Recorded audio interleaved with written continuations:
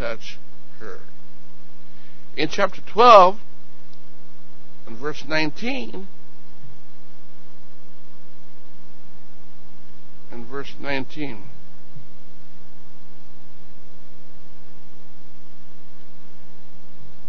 why sayest thou, she is my sister? Why sayest thou, verse 19, she's my sister? So I might have taken her to be wife. And now therefore, behold thy wife, take her and go thy way. And Pharaoh commanded his men concerning him, and they sent him away and his wife with all that he had. Maybe seated for a while, please. Now, prayer meeting is on when? Friday night.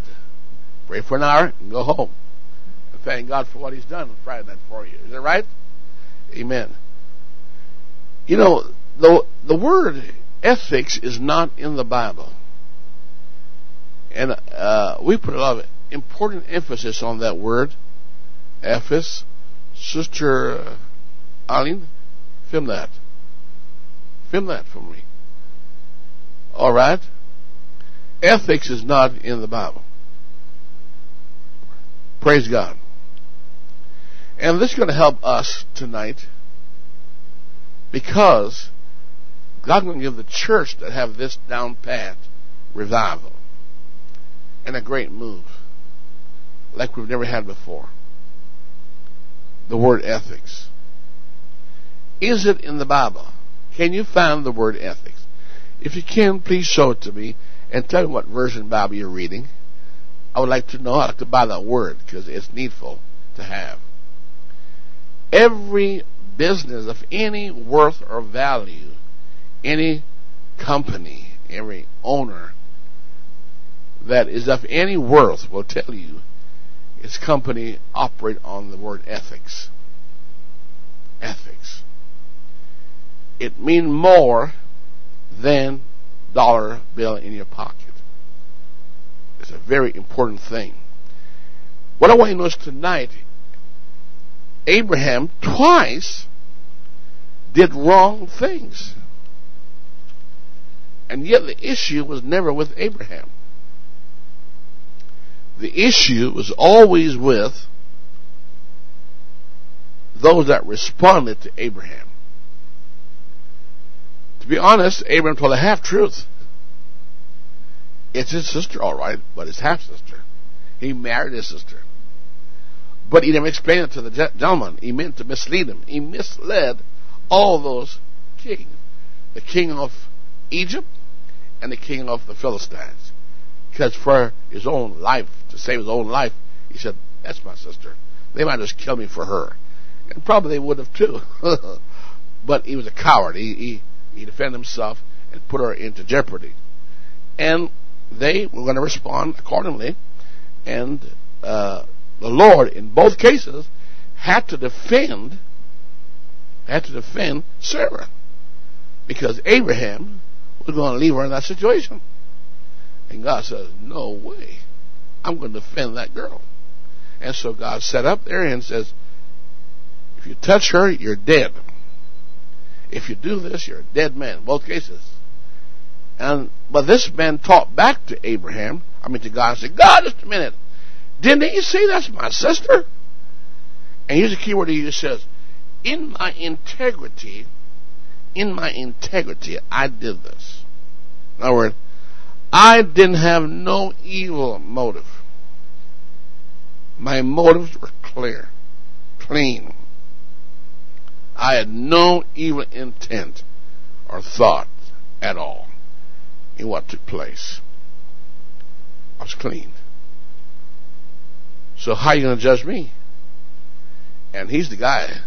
But God was not interested in Abraham so much as what the response was to Abraham. And that's what I want to take you to right now. You know, it's so easy for us to point out who hurts me, who offended me, who did this to me, and therefore the end justify the means, or the means justify the end, which way you want to say it. or the situation is situation in ethics. I can do it based on my truth will let me do what I want to do. But ethics is absolute truth. Ethics is not based on my truth and your truth and their truth, but ethics is absolute truth. It's not based on variableness or variability. And the question is, how can we figure out what is truth and what is ethics? And as I was studying that, it says there, the power of ethics. I mean, God could not touch that man.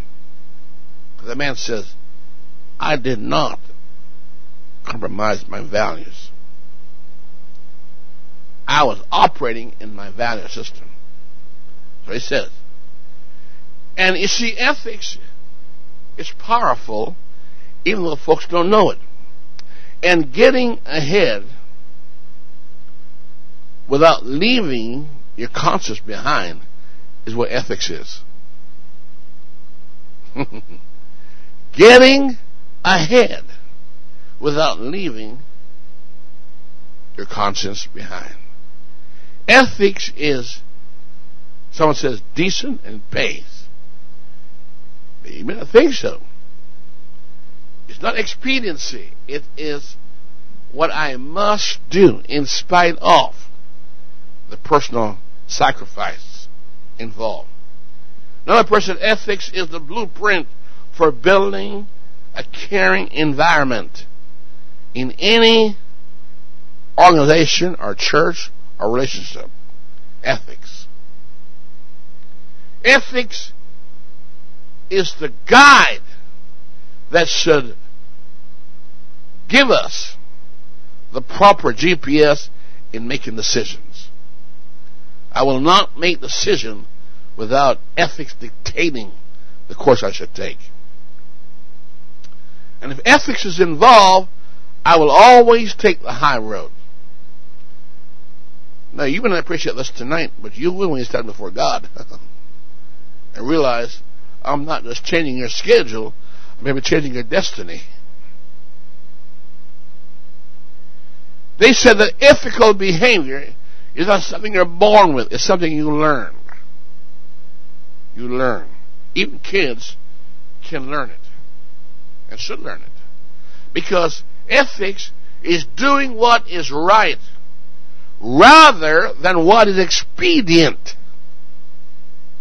Doing what is right rather than what is expedient. Amen. And the only way to have an healthy environment where everybody can turn their back to each other is where ethics abound. Amen. No one has to cheat to win. Hello? No one has to cheat to win. Now, I want to talk to you about the Bible. Can the Bible give me some direction here? I'm going to give it two perspectives. The Bible perspective, how to figure out when a thing is ethical, and when the world look at it in the industrial system. The industrial model and the biblical model. Let's look at the biblical model first. We have to understand that. Because, God, a lot of churches are in operation, but they're not all ethical. Paul wrote to the Jews who used to brag how smart they were in Romans. And they said, look, thou that teachest a man should not, whatever, do thou dost the same? You know what it says? They say that? Are you ethical? Or do you think, or put it this way, does Pastor Neil think he will get away with God if he tell you not to do it, but he's doing it? No. It's not going to work. Because I preach it doesn't mean I escape the judgment if I'm condemning myself also. Hello. And that's very powerful to understand that nobody escaped God's righteous judgment. You can't buy God. You can't buy God. And do you notice when Job's wife said, curse God and die, God never dealt with Job's wife. But the issue was with Job. How is Job responding to this crisis? God didn't talk to Abraham about his lies. He talked to Abimelech how he responded to that being tricked. If you notice how Jacob deceived his father, Isaac, robbed Esau, but the whole discussion is not about what Jacob did. It's that God never even discussed it with him. But God discussed the hate. The hate that his brother had for him. And that, in other words, tonight, your response to what you're going through is going to condemn you or release you. The way you are behaving, whatever you're thinking right now, whatever you plan on doing, that's going to make a difference in your future with God and outcome. You can point to all the faults in other people all you want to. It's not even going to work. You might as well give up on it. The question is, what are you planning on doing when Jacob steal your birthright?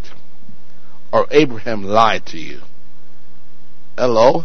Or look at David. I mean, you're Saul trying to kill David. He's trying to kill him with javelins, amen, and with conspiracy. And then David had an opportunity to retaliate. Is that right? And cut his garment, which represented his reputation. And when he did it, guess whose heart smote him? David. I mean, it wasn't about Saul. It was about, what are you doing with the chance you got to do something about it? Now, you finally got power. Are you going to use it or not? Destructively or constructively? Hello? And that's where ethics comes in. How are you going to use the power? Joseph would never use it. And you're not going to use it either. When you get powerful and strong, you're not going to use it either. You're just going to back off and do the right thing, because what ethics is. And God bragged on Job, not his riches, but God bragged on the ethics of Job. Job was willing to lose his prosperity and his blessing, but one thing he would not lose was his ethics. He says, I ain't going to give that up for nothing. Now, ethics is equal to the word integrity. There is no difference in the two words. We call it in humanity ethics, but God called it integrity. Now, I want to take it to your Bible and show you God's model of how to determine if Pastor Neil is a hypocrite or not, or if you're a hypocrite or not, or your friends are a hypocrite or not, or your sister is, or your brother is. And I'm not giving you this to go judge people with, but it's for I to judge me.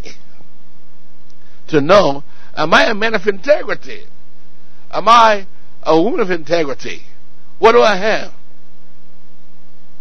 Okay? In 1 John, put it on the board for you, folks can see it. They need to see it. Chapter 1, and verse 6. No, I know you didn't come for this tonight, but that's what prayer meeting is.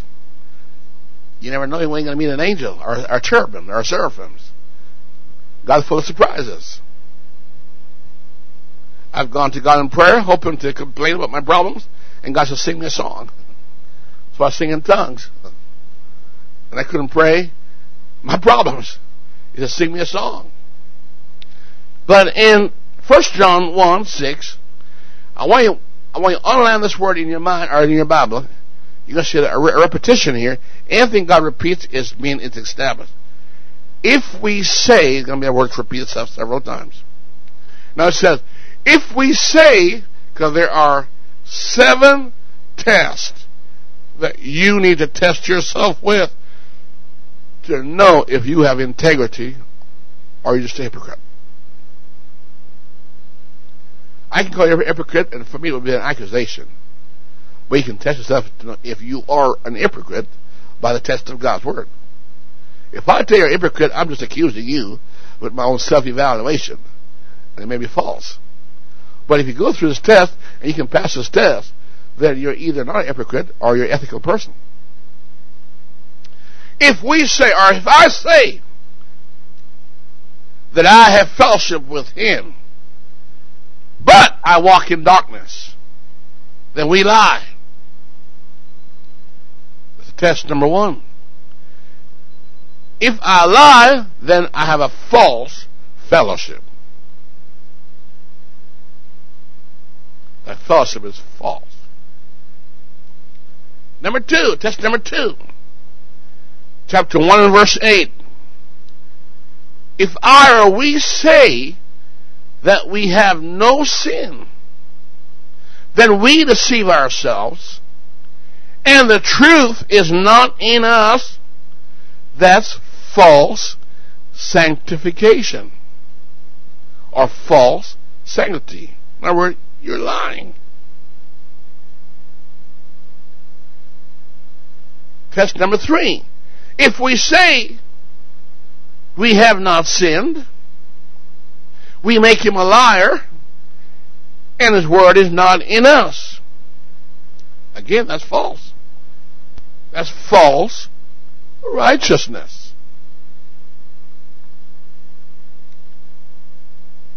Test number 4. Chapter 2 and verse 4 of 1 John. He that saith, I know him, right, and keepeth not his commandment, is a liar, and the truth is not in him. That's false allegiance. See, it's not hard to find the true church. It's not hard to find the true church if you're serious about it. Every church is going to pass these tests. Every person has to pass them. The 5th test is, he that saith, chapter 2 and verse 6, 1 John, he that saith he abide in him ought to himself, right, also so to walk as he walked. Now, if you walk contrary to that, you're lying, you're false, and your behavior is false. Chapter 2 and verse 9 is test number 6. He that saith he is in the light and hateth his brother or his sister is in darkness even until now. We call that false spirituality, and you're lying. And the 7th test is, if a man or a woman say, right, he that saith is in the light, chapter 2 verse 10, please go there, 1 John, he that loveth not his brother, or he that loveth his brother, abide in the light. If you don't love, you in the darkness. And there's no occasion of stumbling in him. Now, if that's not true about your love for your brother or your sister, then you have false love. Your love is feigned. It's pretentious. Now, folks, what does those tests tell you? It's not me judging you. It's the Word. Jesus said, the word I speak, they judge you. Those are the 7 tests of people who profess but don't possess. These are people that are in words but not in deeds.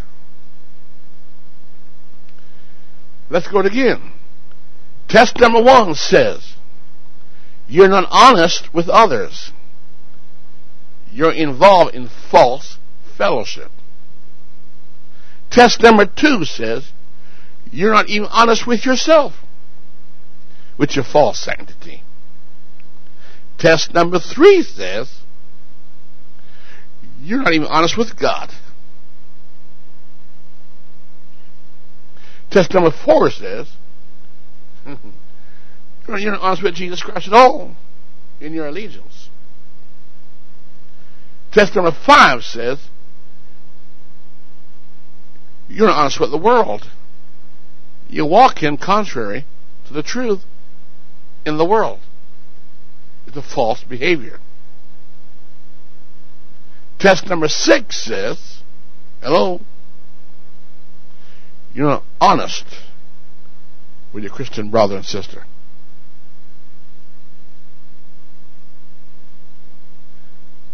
And test number 7 says,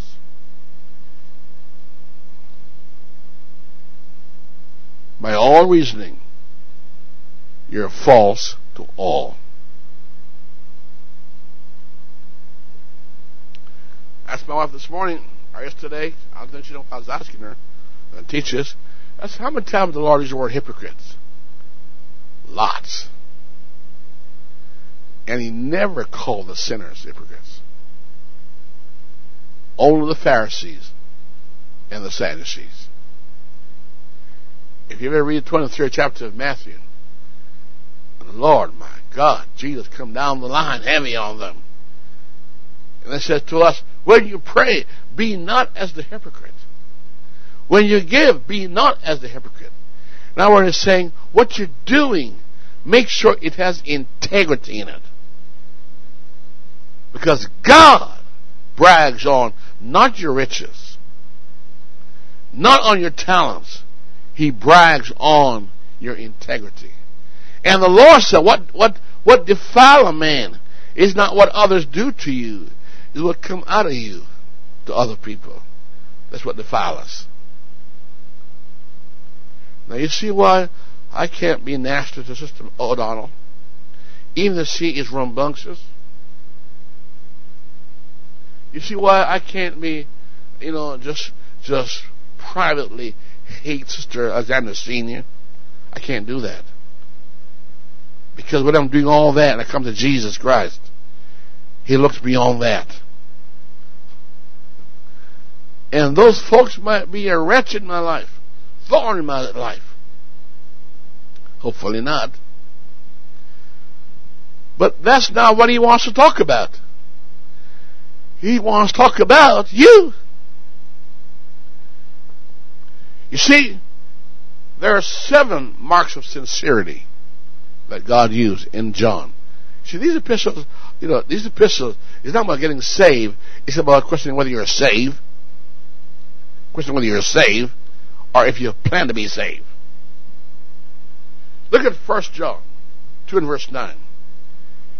It talks about a blind hate that we can have for each other. Look at chapter 3 and verse 9.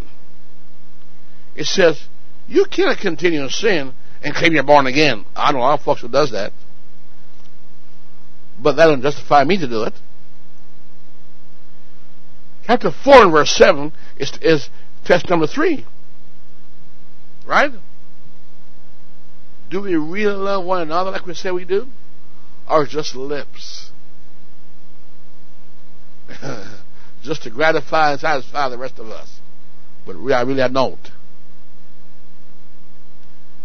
Look up the test of sincerity, number 4.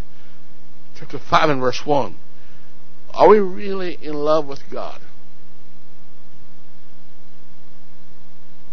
Look at test number 5. Do we really love our brother or sister? Do we really? Some people we feel is unlovable, and you've got to love the unlovable. Some people, it's impossible to have peace with them, but God said, make peace. Not get peace, make it. You know what make it mean? Create it. Pursue it.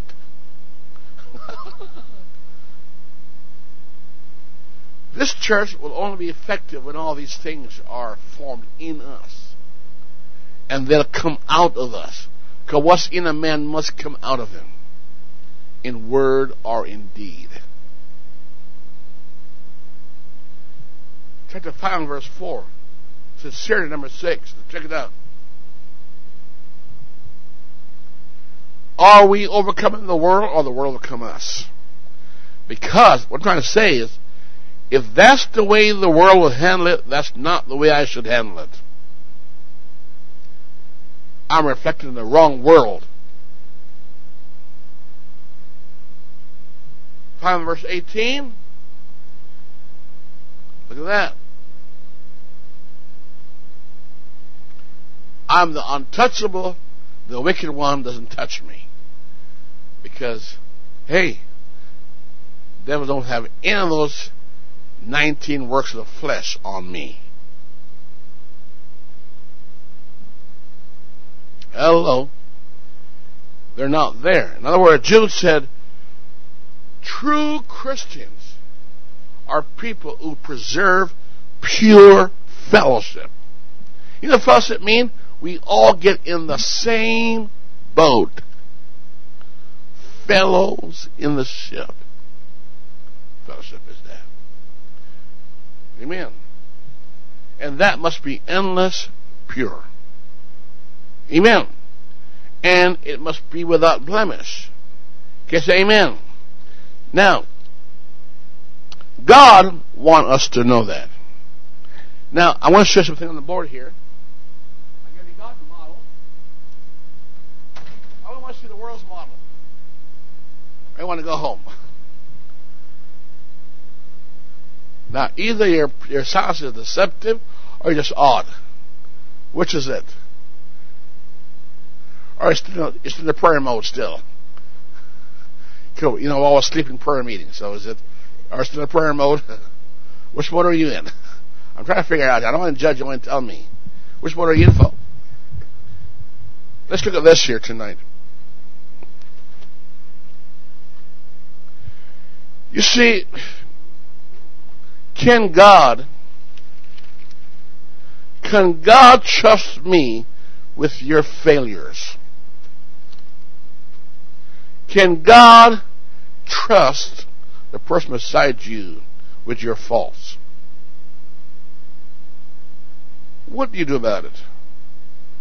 Do you spread it or do you cover it? It takes love to cover up your neighbor's faults. And I do not mean compromise it. I mean, like David, don't spread this in Gath. Don't publish it. If I go to Sister Alexander Jr., Sister Miles rather, Jr., and said to her, Sister Ian, now you're a senior right now, right? Sister Miles Senior, you're now a senior. All right? And talk about Sister Nisha to her. I'm not covering, I'm planting. Now, Sister Miles, in the beginning, thought you were good until I talked to her. She's now bad. You always have to be suspicious of her now, because what I told you. And Sister Nisha, there's nothing you can do about it, because it's going to bother you no matter what you try. It's already now in. I've deposited it in the soil, and you got to struggle with it. I understand that. I gave you a plantation you didn't ask for. You have to struggle with it. Struggle. Think about it. You have to struggle with it and deal with it. Amen. And sometimes people can deal with it and some can't cope with it. They said they overthrow the faith of others. They overthrow their faith. Come to lose faith in the faith or lose faith in another person, for which they should have no reason to lose faith. All right? It only take one nightmare to make you don't want to sleep in that room anymore. Just one. All right? Let's go to this one here now. Only the cemetery never have problems, but the sanctuary will always have problems. Only cemeteries will never have conflict among people side by side, but in the sanctuary, side by side, I'm promising you, as God made little green apples, you're going to have problems and conflict. But can God trust you with that conflict? To pass the 7 ethical tests because of the 7 virtues that's in you. Is this too much? Should I go in and preach again and not come back till another 2 weeks? Just say amen. Thank you. God bless you, whoever you are. Thank you, sister. I will put her name down, please. She said I should go away and not come back. Thank you very much. I'll make note of that. I can handle that. Though she slay me, will I praise her still? Ethics. The 5 P's of ethics. Okay? They should become, I'm going to tell you later on what they are, they should become the moral principles that guide our decision when we're faced with ethical dilemmas, ethical difficulties, or ethical crisis situation. There's some things we're going to ask ourselves. I've seen good saint turn to become bad saint. Good saint become bad saint. Some it's gradual, some instamatic, but in every case, they were faced with moral decisions, spiritual decisions. Hello? And look at this right here. This is the model I'm going to show you. When faced with problems or challenges, if you're in control of your ethics, you'll always return to your principles, no matter what your problems are. My principles become my guide. And somebody who lives by principles never have to decide about making a decision. They never have to. It is always there. Think about it. When faced with problems or challenges, you return to your ethical principles. And there are 5 P's. So ethics is what you think of others in the privacy of your mind and concealed in your heart.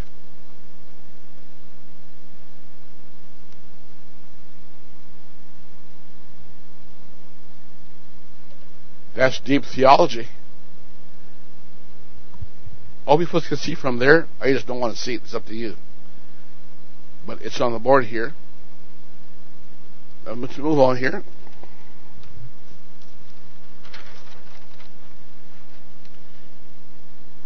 If you ever have a team together, it becomes dead meat when ethics is not there. It rots. Just turn the word team around and get meat. Dead meat. Stinks. Rots. You can't eat it, you can't nothing with it.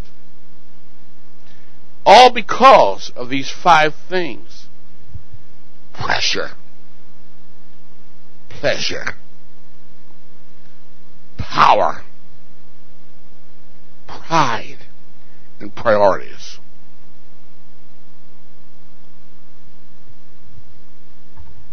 You ever heard looking for the perfect church? When you go in there, friend, you have to deal with all these. You see, what undermines relationship is this term, me, I, and myself.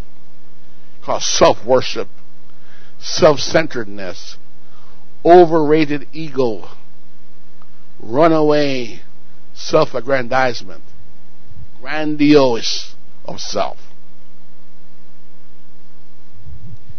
The pressure to compromise values so that I look good.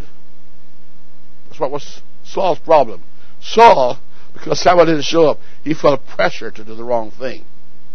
He said, I forced myself. He knew it was in contrary to his values. I forced myself. Is this all right? Well, I don't not mean it. In some cultures it's mean no. I want to hear yay. Is this all right?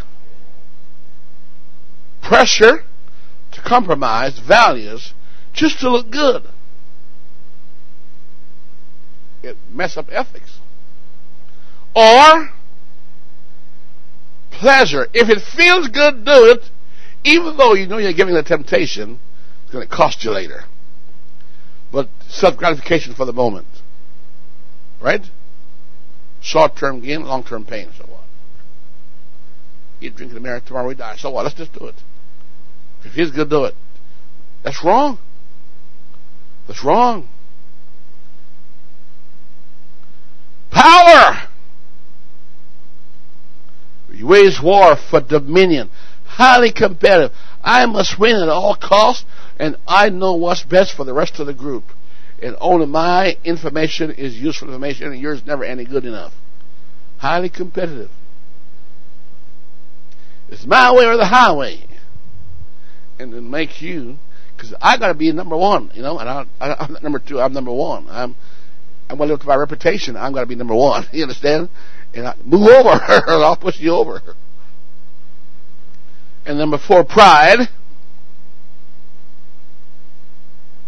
Face-saving act. It's not your place. Hello? But you do it just to save face. Pride!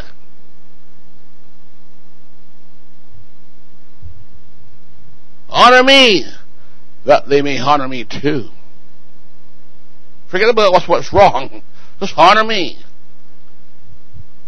In jobs, that's very prevalent. Hello?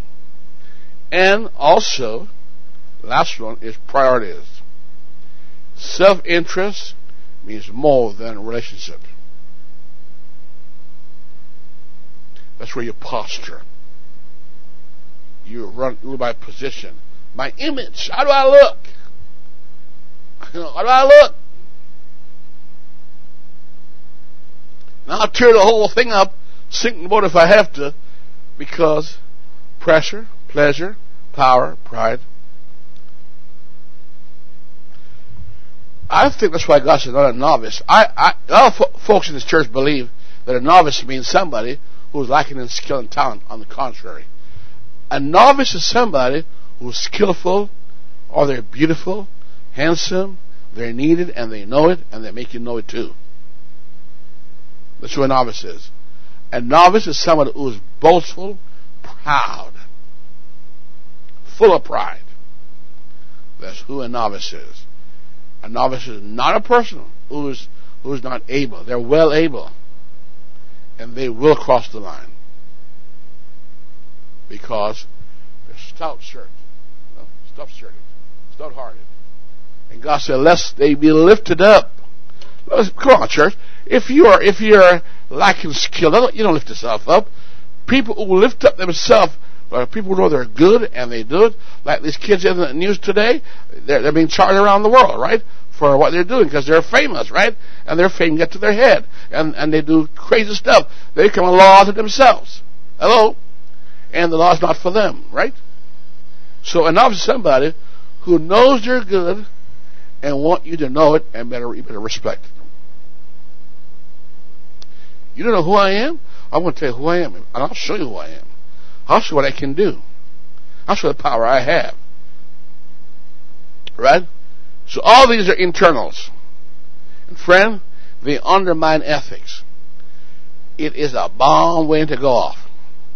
People with these things, they're like terrorists. They strap this around their belly. They rather blow the thing up than make you have the winning note.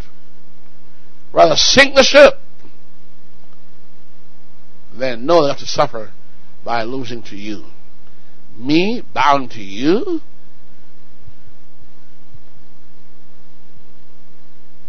The 5 P's that undermine team ethics. Because team means together we achieve more. But when it's dead meat, friend, everybody run from the smell. The smell stinks. We're all running away. We're going to be a part of it. So I want to tell one skunk to change the whole group. Hello? Ethical question. What I do, or about to do, what I feel, and the way I'm reacting right now, ask of these questions, these 5 questions. Is it legal, what I'm doing? Is this legally permitted? Is it legally permitted? Am I allowed to do what I'm doing? Ask yourself the question.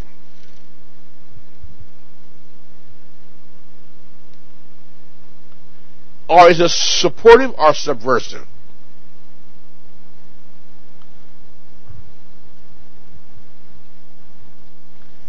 I've seen good people and bad people. I have showed you all things. Activity. But they never ask themselves the question. What you're asking me to do, is this legal?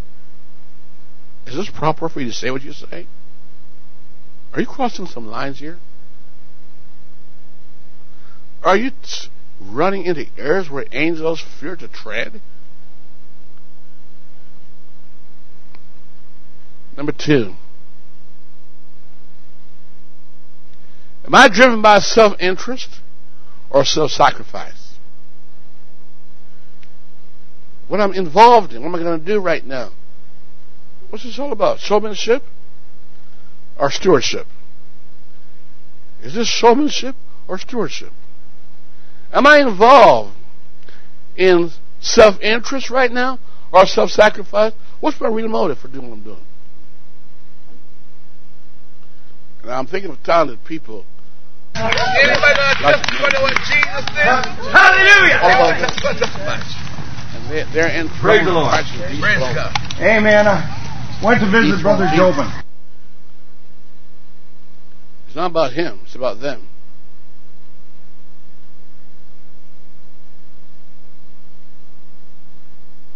And number 3, ethical question I'm going to ask yourself. What I'm doing right now, am I still governed by my principles or by my pride? What's controlling me, pride or principles? You see, I have to do these, that'll fall in the condemnation of the devil.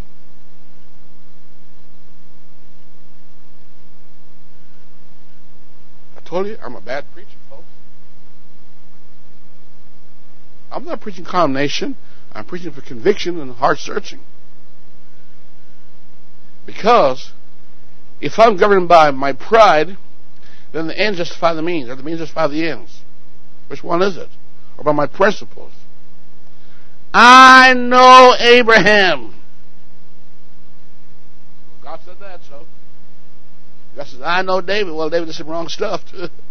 God said, you embarrassed me, David. No, you gotta look good or look bad. You can't. Number 4, are you acting out of prudence? That means wisdom. Or you being wacky, you being ignorant? Why are you doing what you're doing? Are you acting out of prudence or just being wacky and foolish? Or willfully ignorant? Folks, what my topic is all about? Ethics.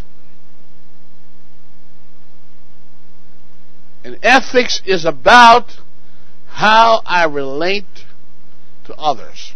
That's all ethics is. Ethics is about interpersonal relationship.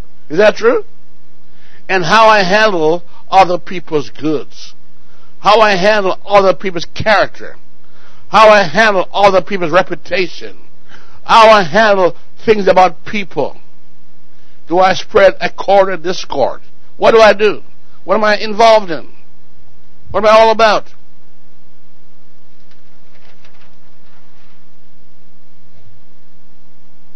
Well, the 5 P's. The 5 P's of good ethics. Good ethics is, 1, what is my purpose? What is my purpose for what I'm doing? You know, when kids come and tell on each other kid, you the mom and dad have to ask, now, why is this kid telling me? Why are they telling me? Is it in the best interest of the one they're telling on? Or I try to, put them down? When you do that, why are you doing this? Why are you telling me? What's your real motive behind what you're telling me? What is your reason for doing this? Are you trying to blow their bubbles? Or are you trying to compliment them or criticize them? Which one is it? Why are you telling me this? My purpose when I'm acting is talk about which road I choose to travel on in my action, my thoughts, my words, and my deeds. Which road I choose. The road least traveled or the one that's the low road or the high road. Is this all right? can teach your kids ethics. Also teach yourself. All right. Hello? Brother Beaton, you're laughing. Why is that? Tell me. Share it with me. Does it make sense? Am I teaching right? What's pride? Pride can be positive or negative. I'm talking about here now, positive situation here. Positive self-image and importance. I'm not thinking more highly of myself than I ought to.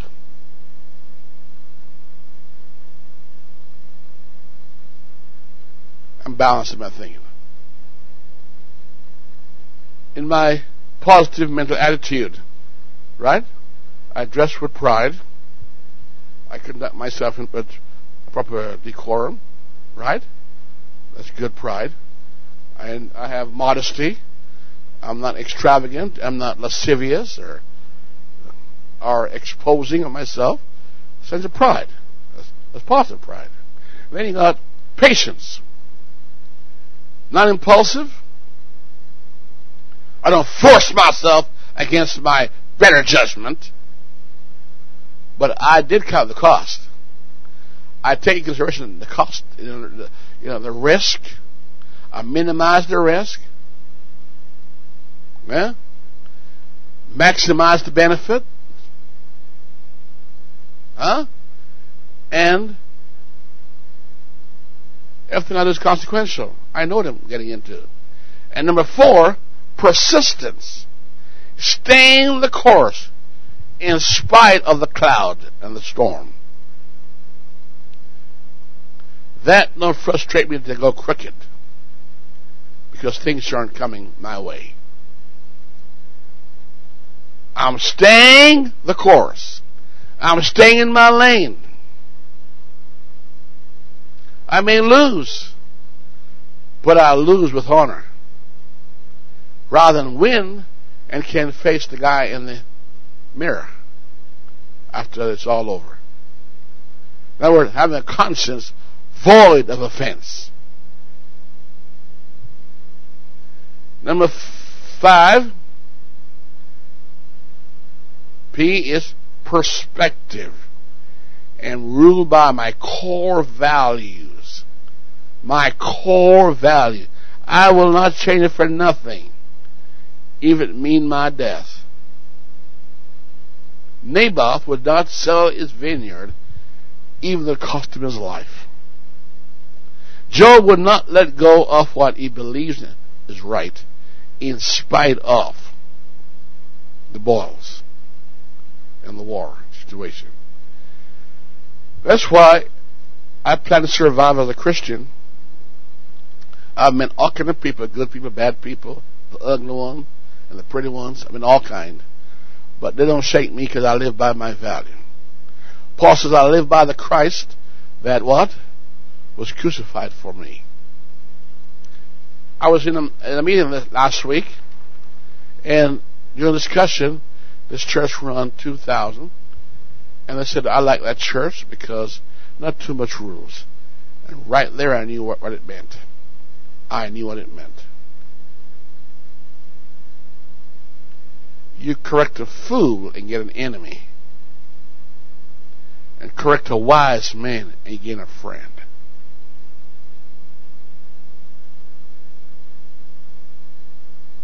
Let that sink in your heart. Correct a fool, you're bound to gain an enemy. And you correct a wise man, and you gain a friend. A wise man will increase in learning from correction, and a fool despise chastening. There are people that cannot handle truth, so they love darkness more than light. Jesus said that. Can light expose and demand change, but lies give you a delusional outcome. Like hypothermia, you think you're warm, but you're dying. Unfortunately, people love churches like that. I watch parents who hate other parents who are strict, and they're very permissive. Well, I grew up with that. Every permissive parent I know, kids become criminals, murderers, they kill. Everyone, not one. I can't tell you one I know of in my country that survived. Not one. Not one of those kids survived. Not even one. Not even one. And the ones I would call abusive and battering and all that, kids turn out good. That's amazing, isn't it? Over here they say you abuse the kid, and the kids turn around and abuse the parents. Over there, it's reversed. It's amazing. And I found out, God said, no, that chastising is a sign of love. Discipline means, amen, ruled by law. A disciple of Christ is somebody who's a disciplined follower. A disciplined follower, my friend, you've learned to toe the line. Now, I know you're not in the mood for studying tonight, but, so life is. When Christ comes, you don't know if you're going to come on Tuesday or Friday. You'll be ready for the wedding gown, right? Well, we don't get married on Tuesday. We're going to get married on Saturday. Too bad today I'm coming. Hello? There's no special services on, some folks dress especially for Sunday, and Tuesday don't mean nothing. Foolishness. Every day is Sunday in the Lord. Now, no reflection on your dressing, folks. That's your prerogative. All right, look at this here. The 5 stars. The 5 stars of your 5 P's. But in the midst of the 5 stars are the 5 falling stars. Remember, we got purpose, good pride, good patience, good persistence, good perspective. And this is you. This is your ethics. I don't mark it here. But here's ethics right here. What am I doing? Is it legal? What I'm going to do and say and act out, is it for self-interest? How many of you will sacrifice your own opinion, your own ideas for the group decision? Not many people do that. It only takes a special kind of people. If you're going to employ, I was going to read this morning on CBC, and they had no idea they're going to do this. They said, when you employ people, that says, on what basis do you employ them on? It says, not talents alone. A lot of folks got talents, but they don't have right attitude. And the whole conference is an attitude. You could be rejected based on attitude only. And there are 3 things that makes you get employed. Skill, knowledge, and attitude. And the most important one is attitude, because that decides if you fit in the chemistry of the existing compound. It only take one defect to spoil anything that was running. The word fault is what causes earthquakes. You have an earthquake in a group, get one faulty person there. It brings the whole thing down. You want to get sick and fall apart, get one little bug in your life, and the whole body is sick. I don't care how healthy the rest of it is, your body's coming down. All right? My ethics, is it legal? My ethics, is it self-interest? My ethics, is it based on self-expediency? My ethics, is it about power struggle? My ethics, is it about self-aggrandizement? Now, folks, if you want to make higher with Jesus Christ, you better learn that.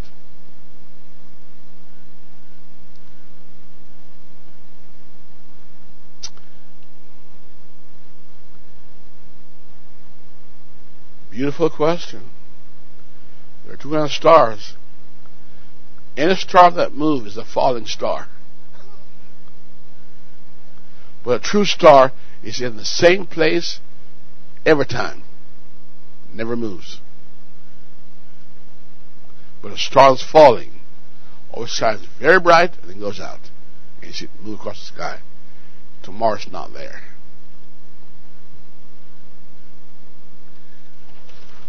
Church, sometimes I feel like a mother preaching to you, wondering, Lord, what are they thinking? Scan their brain pretty quick. What are they thinking, Lord Jesus? He said, none of your business. That's private between me and them. But look at this, folks.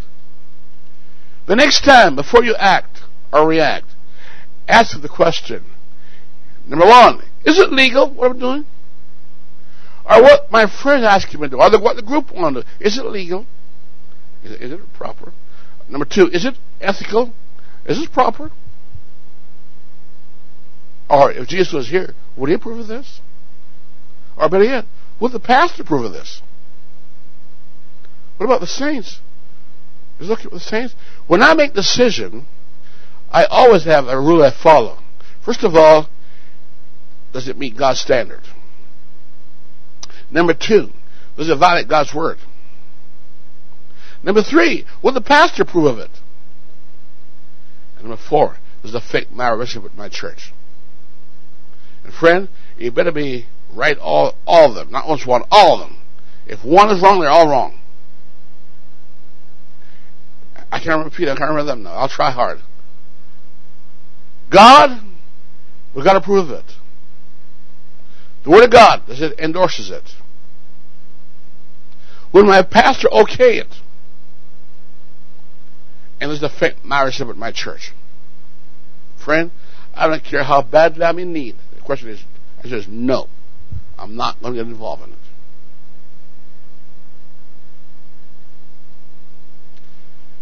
Now, I'm a pastor, and I have to apply that with men of God I meet. Men of God want to endorse Bible. I can't endorse. They want me to go a certain route. I can't do it. I'm not going to do it. Friendship has nothing to do with my ethics. My ethics determine my friends. My friend don't determine me. I determine my friends. Based on birds of a feather flock together. And how can two walk together except they first agree?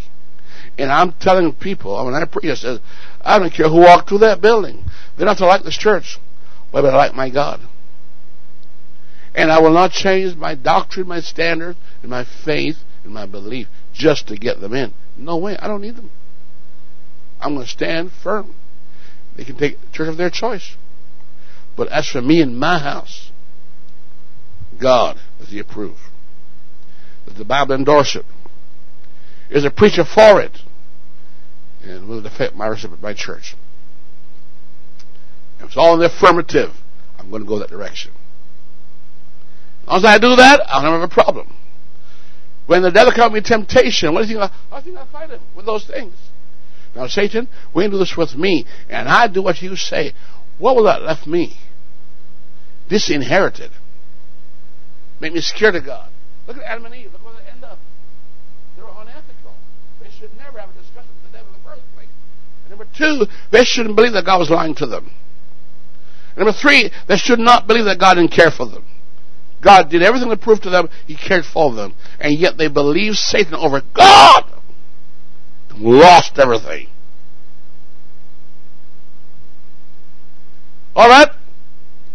Will I compromise my standard? Now, look again. Is it legal? Am I ethical? Number three, what is my real motive for doing what I'm doing? Number four, will I compromise my standards? Number five, am I undermining? Oops. You know, I searched every trip I've been on for the right shirt to wear, and I couldn't find. You asked my wife, and I could not buy them. For me, it didn't meet my values, and I could not do it. And I will not force myself to learn something that I know is contrary to my standard. I came this far living by this rule. You'll take me the rest of the road. Situation don't determine what I do. No. My principle does. But five, am I undermining we're sitting in a group meeting on time, the boss and us, and his boss, my boss was out there, and looking through the mirror, and he said some terrible thing about his boss. And we all sat there. It was supposed to be in a team meeting, and some terrible things. And one guy who was very ethical said, he is unethical. What he's doing is wrong. Now, only he felt that way, and I felt that way too. He was wrong what he's doing. And he was sowing in us disrespect, disorganizational behavior, dysfunctional behavior. Am I undermining? Number 6, am I making it worse than it really is? Joseph told Potiphar's family, I can't do that. I'm going to sin against God, and then him who trusted me, and then my own conscience. And I'm not going to do it. I'd rather lose my shirt than lose my ethics.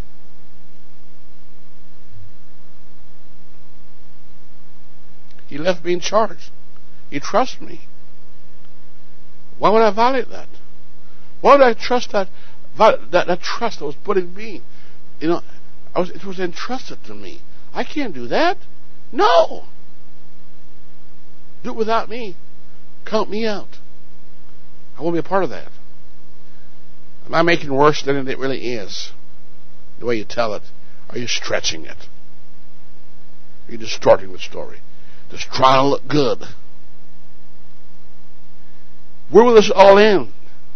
When you finish doing what you're doing, where will it all end? Will we still have a tower or a Babel situation? You scatter. Take a long time to get a tree growing. Only one axe to bring it down. It's a long time. Number 7, where it all ends? When I'm through doing what I just did. Number 8, is my position constructive or destructive? After they nailed Jesus, the Bible says, they just watch. They just watch. You know, Jonah preached, and Jonah's motive in preaching was so bad. When he preached, he waited for God to destroy him. He just sit there and watch. When God didn't know it, he got mad. The revival I didn't want. So next time before you act yourself the question, is it legal? Am I ethical? What's my motives? Will I compromise my standards? Am I undermining, the team leader, the group leader, the song leader, the conference call? I don't approve of it, so it shouldn't happen. I'm going to sabotage it. I'm going to call in sick. I can't come. Or I'm going to sit there and just doodle while you talk and let you know I don't like what you're doing. And make sure so join me so I can see everybody's doing it too. It's not my idea. It's, so I'm not going to support it. Where will this all end when you're through doing what you're doing? And is my position constructive or destructive? Now, folks, look, it's not all that bad. I'm going to close, but stay with me for a while. But ethics have both sides. Pride is good, and you can't have pride without spelling I in the middle of it. Pride. There's always an I in pride. Tell that person beside you, there's always I in pride. If I take the P off, what do you get? Right on. What? Right on, old pride. All right. But if God have his way, he wants you to get rid of your what? Rid of your pride. And we can see that. Now, negative pride is you are superior, your superiority over everybody else. Boasting, egotistical, self-worship, false pretense, arrogant, vain imagination. I'm just vain. Grandiose, hypocrite, and excessive. My way is better than any other way, you guys don't know what you're talking about. I am the star. I want you to know it. If you don't know it, I'll show you. I'll sabotage the whole thing. You can't make it without me. And when you fail, I'll just rejoice. Don't you need me now? I'm going to tell you how much we're needed, church. You know how much we're needed? You put your hand in a basin of water. Look at the big hole you make. Now take your hand back out of there. So what happened? How big a hole you left? None. When the guy was preaching, he said, well, God, when I'm gone, take care of my church for a minute. God says, just a minute. And who was taking care of the church when you were there? Not you. God was. But here's positive pride. Positive pride. Pride in your accomplishment. Pride in that you got a lively conscience, void of offense. I'm proud because I respect myself. It's below my dignity to do anything ungodly. I will not do that. I can't do that. No. All right? I got pride because I'm true. I'm true, but what you see is what you get. I'm not two-faced. I'm not a wax. I'm genuine. All right? I got pride that I'm humble. Not that I'm going to tell you I'm humble, but I take that lower seat. And if you want to get me up higher, I'll go there. I take pride in the way I dress for success. Right? I take pride in the fact I practice temperance, moderation. I take pride in, all right, generosity. I take pride in that I got a moral value and standard. There are certain things that are not my moral value, and I won't do that. Sorry, teacher. Can't do that. Boss, can't do that. I will not do that. It's violating who I am. That's not me. All right? Look at the symptoms, folks. Pride symptoms, because that's what the problem is. Pride. It was pride in Satan. Pride causes us all to stumble, right? Pride is a problem with all of us. We should have pride, good pride, not bad pride. Right? Is this all right, folks? Is this all right, folks? Yeah. Folks, is all right?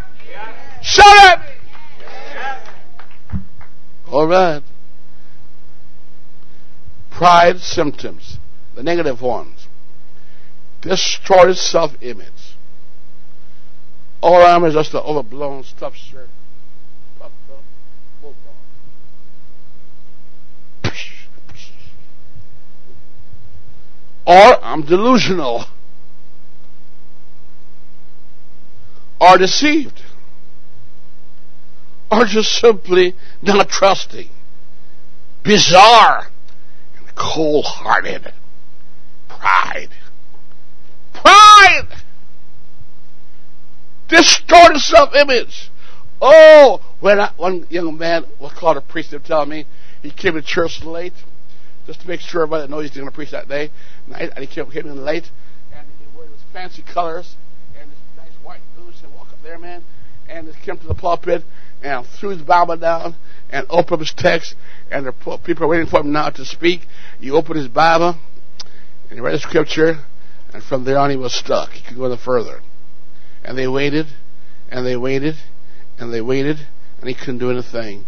And so he decided to step down on his own. And when he go down, the old preacher got him and said, "Come here, son. If you have been coming up like you're going down, it would have been the reverse for you right now." In other words, God just took the sail out of his wind, or the wind out of his sail, rather, and he could not perform. One of the guys says, "I'm going to dump a bombshell tonight." He went to dump a bombshell preaching sermon, and he got there, and he went up there, and all the bishops are waiting for him to give the bombshell, and they waited and waited, and then he's got this preacher. He should know better not to do it while he's present. He said, "Well, folks, the brother said tonight he was going to give us a bombshell. I didn't hear a pin drop. Didn't you, folks?" Before everybody. Brother Bo said, Brother Terry did to me one time something I'll never forget. He said, "I want you to preach for me tonight." You're going to preach? So he got up there. Big service, about 500 people. Wanted to preach. He opened his text, start reading. Brother Terry said, "Sit down!" I said, sit down! So he folded him out and sit down. After I said, Brother Terry, you asked me to preach. What did I do wrong? He said, about to try the Spirit. I want to see what you're made of. I wonder how many saints I'd have lost that time. Many wouldn't come back.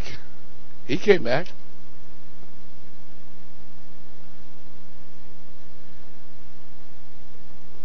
Pride, positive symptoms, balanced view of self.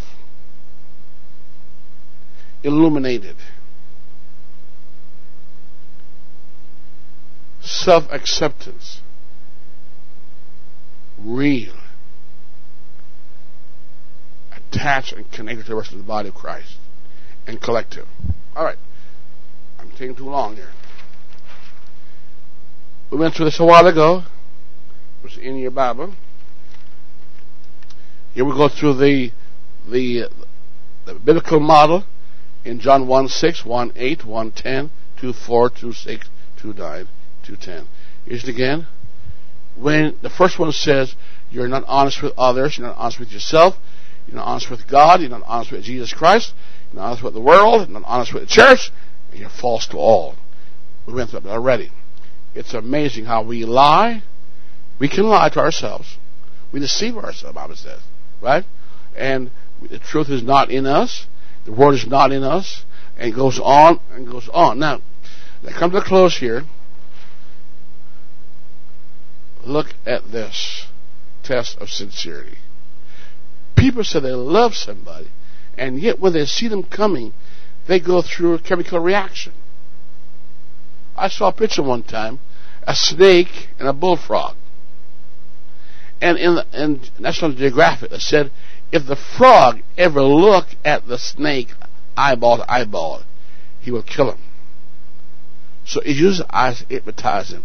So you can see in the picture how the frog is full of fear, and they use a special camera that shows the color of the frog changing, all the different changes in his body, because he feared being killed, right? And so in that fear, what happened there is you can see the eyes are like this, and the different colors. And I thought to myself, Lord, you know, people go through that. They blow right up when they see their adversary, rather than be calm and be cool and be collective. Would you stand? You know, David learned this. David knew that he was not perfect. And church, what Jesus is trying to teach me, and I'm teaching you, that I always have a beam in my eyes. And everybody I'm working with only have a mote.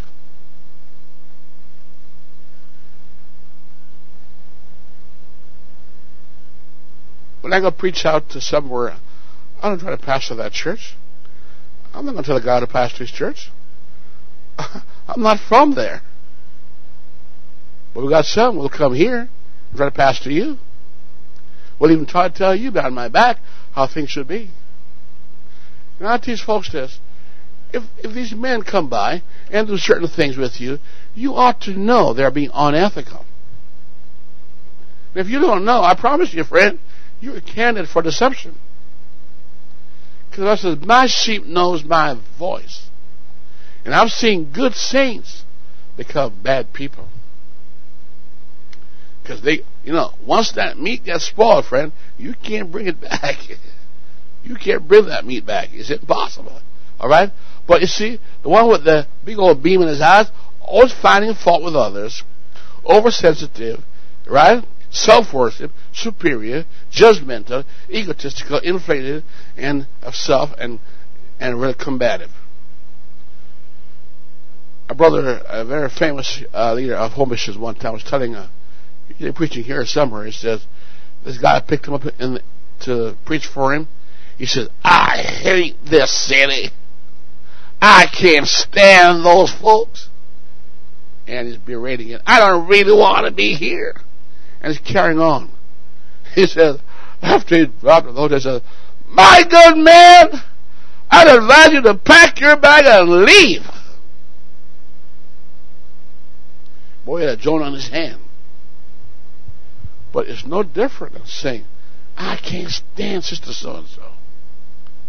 I can't stand Brother So-and-so. I can't stand what so-and-so sing.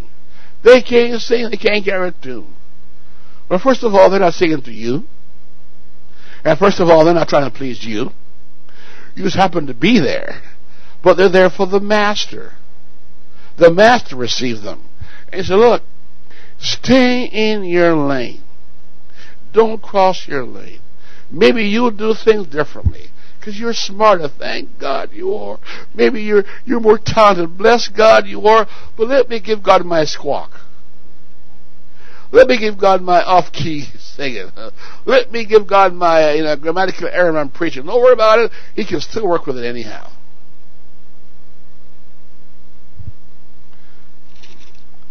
There's a poem I got for you here. Can I give it to you? I'll give it to you anyhow. I'm going to finish up here. If I find a poem here, I want to give you a poem I have here. I want you to picture a mirror. I want you to picture tonight a mirror. I want you to look straight at that mirror as I read to you tonight. And tell you feel good about yourself. And what you're thinking, what you plan on doing, is it ethical or unethical? Here's the poem. I didn't write it, but somebody called Dale wrote it. When you get what you want in your struggle for self, and the world makes you king for a day, just go to the mirror and look at yourself and see that man and see what that man has to say. For it isn't your father or mother or wife or friend whose judgment upon you must pass. The fellow whose verdict counts most in life is yours. It's the one staring back from the glass. Some people may think you are a straight shooting chum. I mean, I didn't write this. And calling you a wonderful guy. But the man in the glass says you're only a bum if you can't look him straight in the eye. He's the fellow to please. Never mind all the rest. For he's with you clear up to the end. And you've passed your most dangerous, difficult test if the man in the glass is your friend. You may fool the world, the whole world down the pathway of life, and get pats on your back as you pass, but your final reward will be the heartaches and tears if you cheated the man in the glass.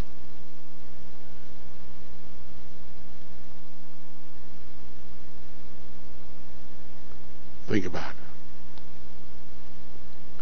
No more false pride. Thank you, Jesus. No more overrated ego. No more distorted self-image. No more distorted self-importance, God. No more I deserve all the credits. I'm the only source of good ideas. Thank God I've been delivered from being a big head, a swell ego. No more big I, little you. Thank God my ego's out of control no more. I'm just me, the guy in the mirror.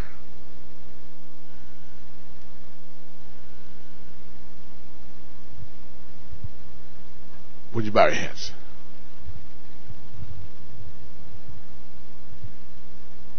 It's not how long I preach tonight, but it's how long it will take you to change before the night is over. How much time do you need to be converted? It's not an issue how long I preach, but it's an issue how long it takes for you to convert.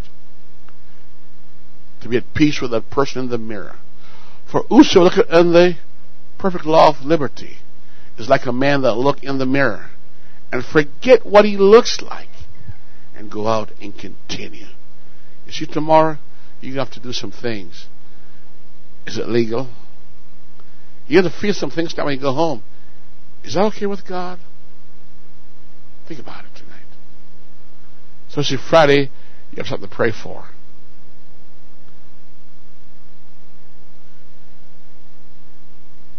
The man said, Lord, show me what I am. He thought, I'm going to bless him and give him a nice little word. He opened the closet, and a skeleton fell out. He said, that's me. He said, oh no. He said, what did God say to you, son? He said, God said there's room for more improvement. There's room for much improvement. I know this is Tuesday night, but is there anybody that want altar one more time to stand and say, God,